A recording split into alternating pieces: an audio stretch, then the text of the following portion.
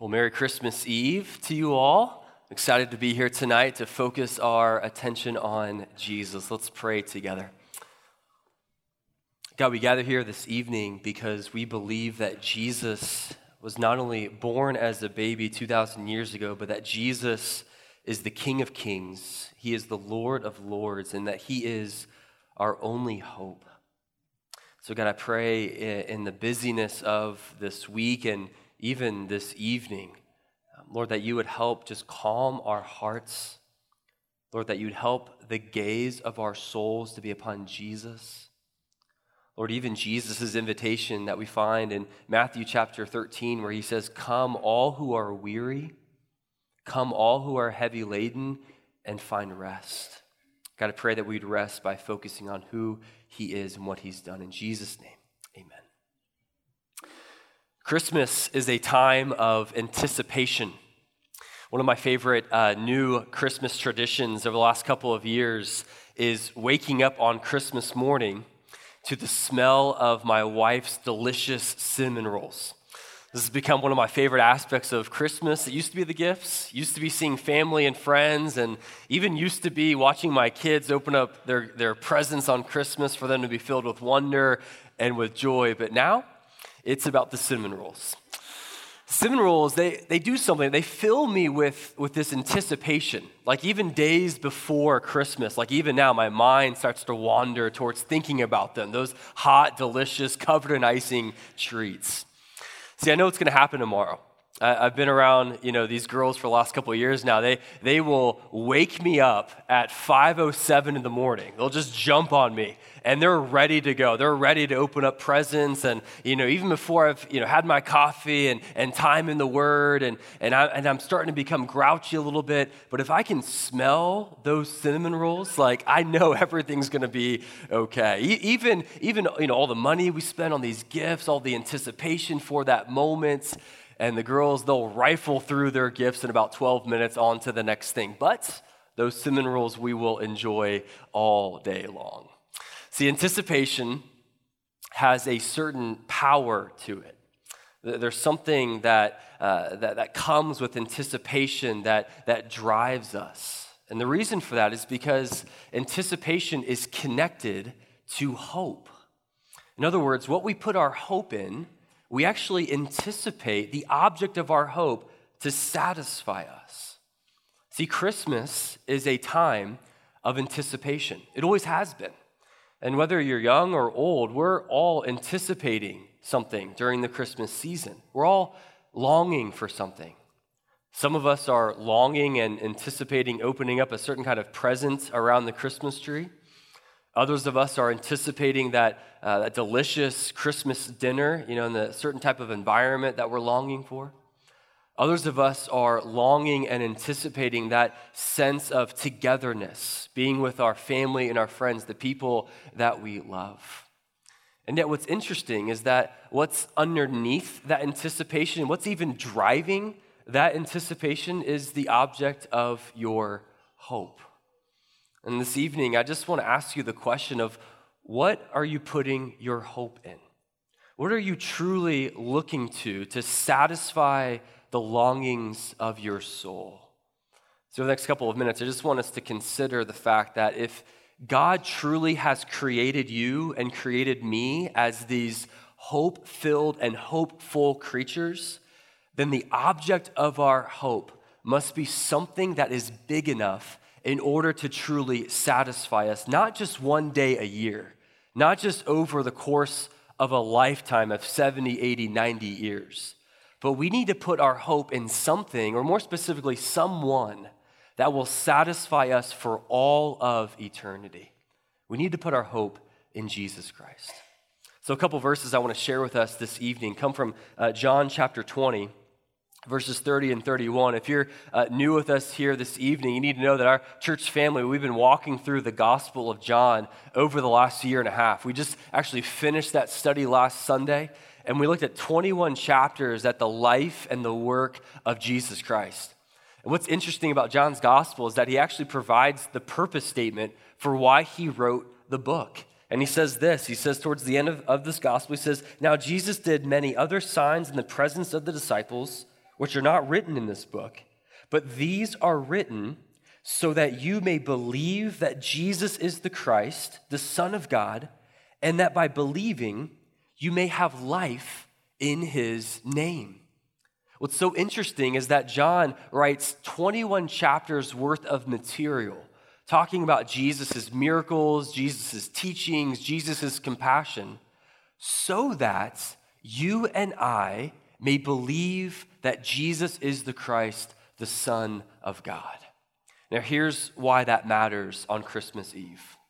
It's because if the purpose of John's gospel is truly for us to believe that Jesus is the Son of God, then the purpose of Christmas, the purpose of Jesus coming down as a baby, is for us to believe in Jesus and to put our hope in him so that we might, how's that leaf just fell, so that we might put our hope in Jesus and be satisfied with him forever and ever. Such a good point that the reef falls.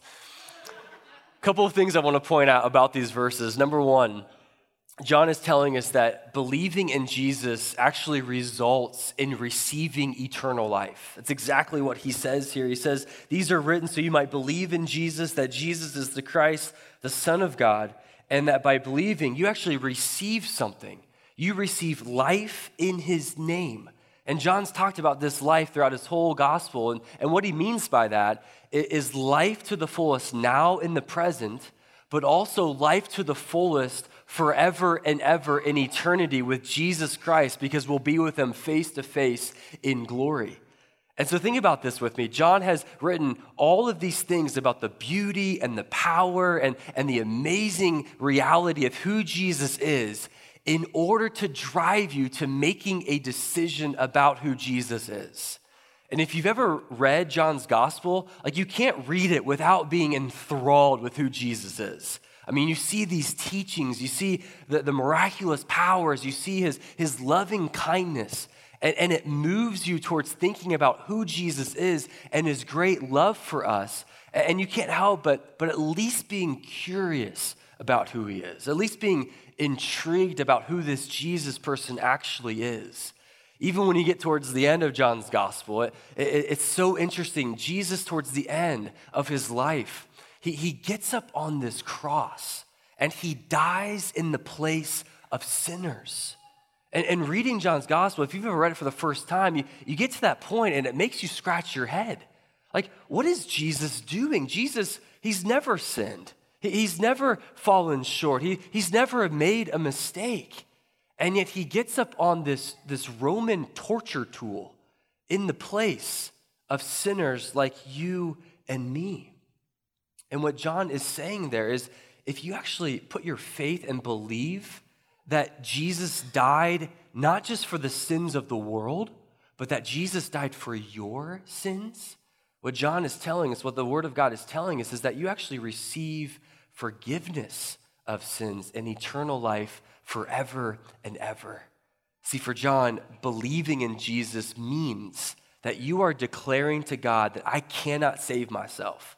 There's nothing that I can do. There's no goodness in me. There's not enough amount of good works that I can perform in order for God to approve of me, because his standard is perfection. And so that's why believing in Jesus, we're saying that we need someone beyond ourselves in order to save us, who is Jesus Christ. And it's amazing that John says you actually receive eternal life by believing in him. Isn't that amazing? Isn't that why we celebrate Christmas? We don't celebrate Christmas just because God came down in the form of a baby and was born of a virgin, but we celebrate Christmas because he did that, and then he lived a sinless life, and he died to bring us forgiveness and to bring us eternal life. That is where we should put our ultimate hope in. So that's the first thing that John tells us. But then the second thing that he says here, basically throughout John's gospel, is that it is impossible in order to stay neutral towards Jesus. If you think about this, John's written 21 chapters, and he's driving and he's moving us, the reader, in order to make a decision about him. And John only gives us two choices. You either accept Jesus by believing in him, or you reject him by not believing in him. For John and for Christianity, there's no staying on the fence. There's no kind of trying to be neutral about Jesus. That's a form of rejection. And so everything in John's gospel, everything in the Word of God, God is driving you to decide, what will you do with Jesus? That we have this clear picture of Jesus being the King of Kings, which means the right response to that is by surrendering your life and following exactly what he says. And so that's the purpose of Christmas, that we celebrate Christmas because God in Jesus tells us exactly what God is like, that we don't have to wonder anymore. We look at the life of Jesus through the Gospels to see what is God like? What does God think about me? And what Jesus declared in John 3:16 is that God so loved the world, that God loves you, God loves me beyond our sin, beyond our mistakes, so much that God sent Jesus to die in your place. And so my challenge for you during this Christmas season is when you look at the manger this Christmas season, I want to challenge you, when you look at it, see the invitation that's there for you. See the invitation that God in Jesus has for you to actually be rescued from your sin. See the invitation to have your sins be forgiven. See this invitation to have this life-changing relationship with the God of the universe who wants to lavish his love and to lavish his purpose upon your life. The great power and the great amazement of Christmas is not in the gifts, it's not in the decorations, it's not even in the family and the festivities and the great cinnamon rolls. But what lies at the heart of Christmas and what whispers to every human soul is the most stunning and significant fact in all of human history, that God became one of us, not for show, but for salvation.